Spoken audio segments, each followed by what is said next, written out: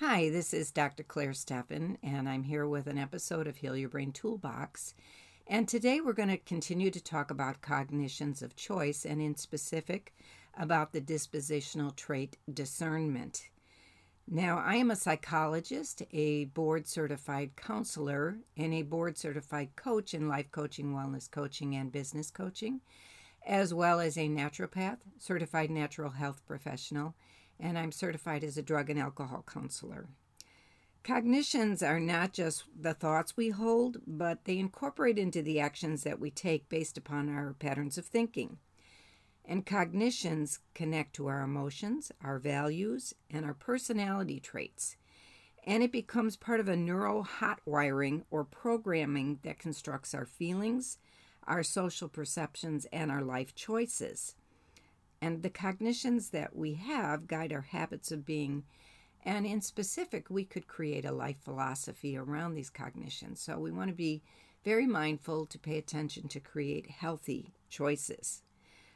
So wellness is a choice. Every day we make choices, whether on a conscious level or not, that impacts our wellness. And Cognitions of Choice offers a system of learning that empowers you to create new options for wellness. Choice is key to functioning at the highest level of wellness. And when you're faced with a decision or a situation or conflict, it's an opportunity to change or apply the cognitions of choice that will help you in making a decision that will lead you to guide you to a healthy place. So to do that, we have to consider our barrier thinking. And that involves thoughts that create obstacles to our desired healthy outcomes. And they can occur environmentally, financially, culturally, socially, emotionally, and also can be about issues of bias pertaining to gender, disability, or the availability of services or opportunity. There's also a time element involved in barrier thinking that imposes these obstacles. And barrier thinking can be socially or self-imposed, and can negatively impact the level of confidence you have around your ability to make decisions and choices. Just as a reminder, the golden rule: don't hurt yourself, don't let anyone hurt you, and don't hurt anyone else. So discernment is a specific one that you can apply. It's a dispositional trait that you want to focus on developing. And it's important because it allows you to discriminate between healthy and unhealthy choices. So in this case, the motto would be, I can discriminate between healthy and unhealthy choices. And your goal would be to remain true to your values and respect personal boundaries for yourself and others. So in situations in which you're faced making a decision that would require you to decide between two or more options, then you're going to want to be able to look at the outcomes in such a way that you're able to discern what would be the healthiest choice to make based on what's available to you and where you think it's going to take you based on what decision you make. So we apply the cognitions of choice by learning to change our self-view and to create a positive image that will allow us to transcend beyond unhealthy beliefs. We can restructure our personal view and engage in new thinking patterns, which opens the door for new choices in life and new life options. Can be used to create a framework to focus on wellness and improve our overall worldview. So just remember, every day you make choices. Some are simple, some are complex, and that at times you might feel overwhelmed by the choices you are faced to make. But, having a system or a way to problem solve can help reduce the stress that you might feel around making those choices.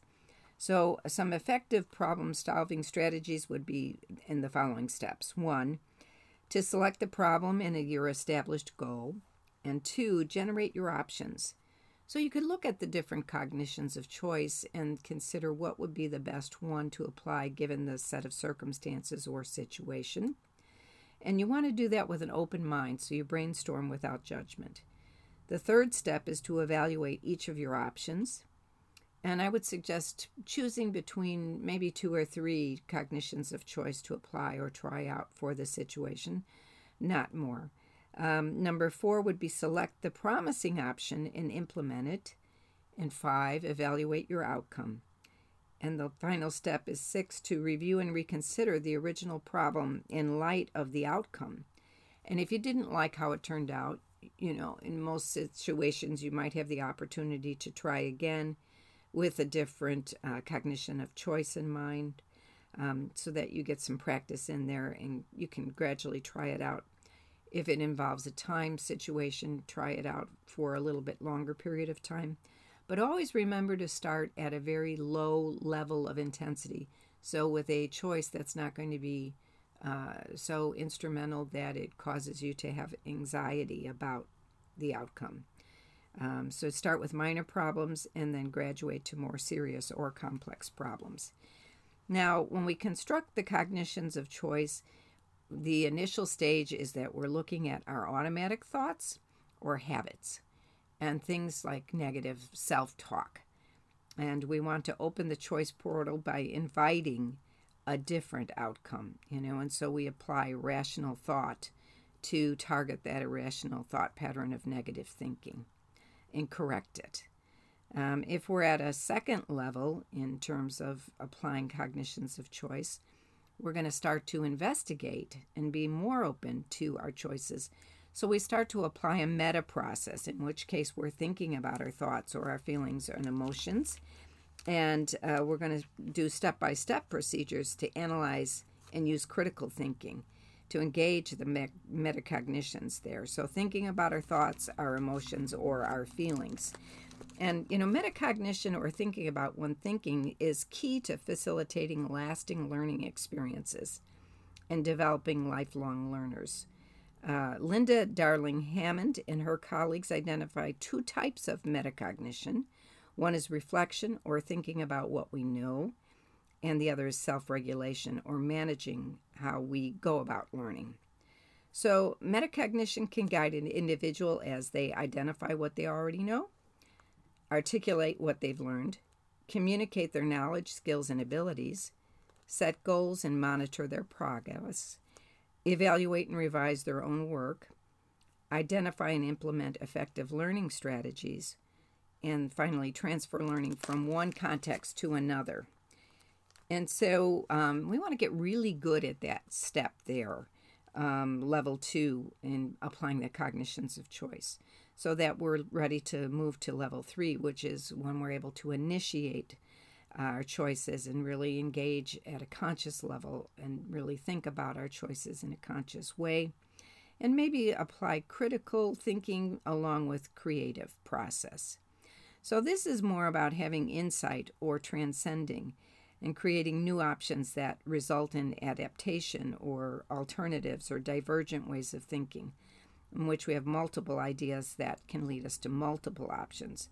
And in this pattern of thinking, we can become really innovative and have more innovative type solutions to our problems. So just as a reminder, the level 1 thinking is to address automatic thoughts that are more habitual. And we use it to simple, solutions that involve conflict, discomfort, or maybe even some anxiety.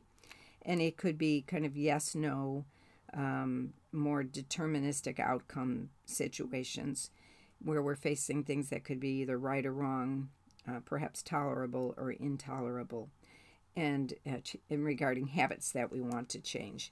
The second level is more targeting the metacognitions, and we're at this point being more investigative and we're open to our awareness. We're going to explore our options. And so this type of choice making involves more diverse choices that involve multiple opportunities for choice, so A, B, C, and D maybe, or more assertive choices. It could involve more esteem building or more serious situations that require negotiation. The third level is more, as I said before, the ability to initiate choice, and we're making more conscious choice. We're thinking and feeling at a more holistic level, and we're transcending our thoughts and feelings and overcoming those old habits. And these type of choices require sustainability outcomes, so ones that can affect your lifelong decision making. that might be involving life balance or moral decisions, spiritual choices, things that perhaps affect your identity. And they could also involve empathy and or lifelong kinds of decision-making and choices.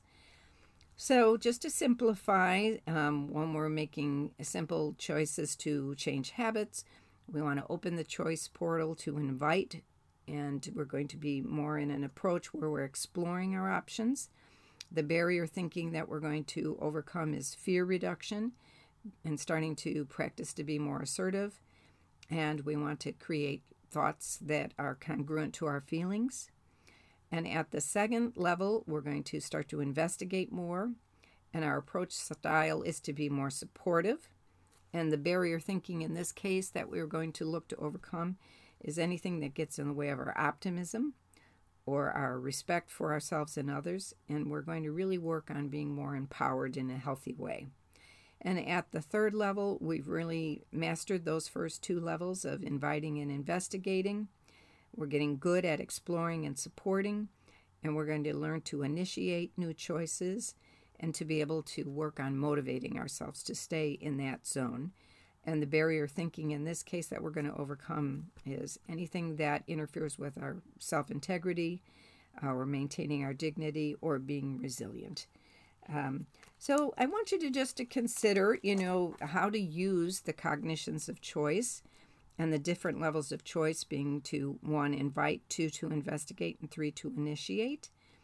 And the learning approach is at level 1, when we're inviting, we're exploring. Level 2, when we're investigating, we're supporting our choices. And level 3, when we're initiating, we're going to work towards motivating and keeping ourselves motivated. And the proficiency skills at level 1, we're starting to learn how to apply the cognitions of choice. At level 2, you're getting good at applying them and you're starting to execute them with a little more ease. And by level 3, you're applying it and executing it and taking action. And so in order to keep them sustainable, at level 1, you're looking for opportunity. At level 2, you're developing the skills. And by level 3, you're starting to identify resources to keep those new attributes that are defined by the cognitions of choice and are part of your philosophy for living active. So I thank you for joining me, and we'll continue to talk about the cognitions of choice and these different dispositional traits and attributes that you can develop to create a philosophy for living that will help you in making healthy choices and decisions. And I hope you'll continue to listen and join me in future episodes of Heal Your Brain Toolbox. Thank you.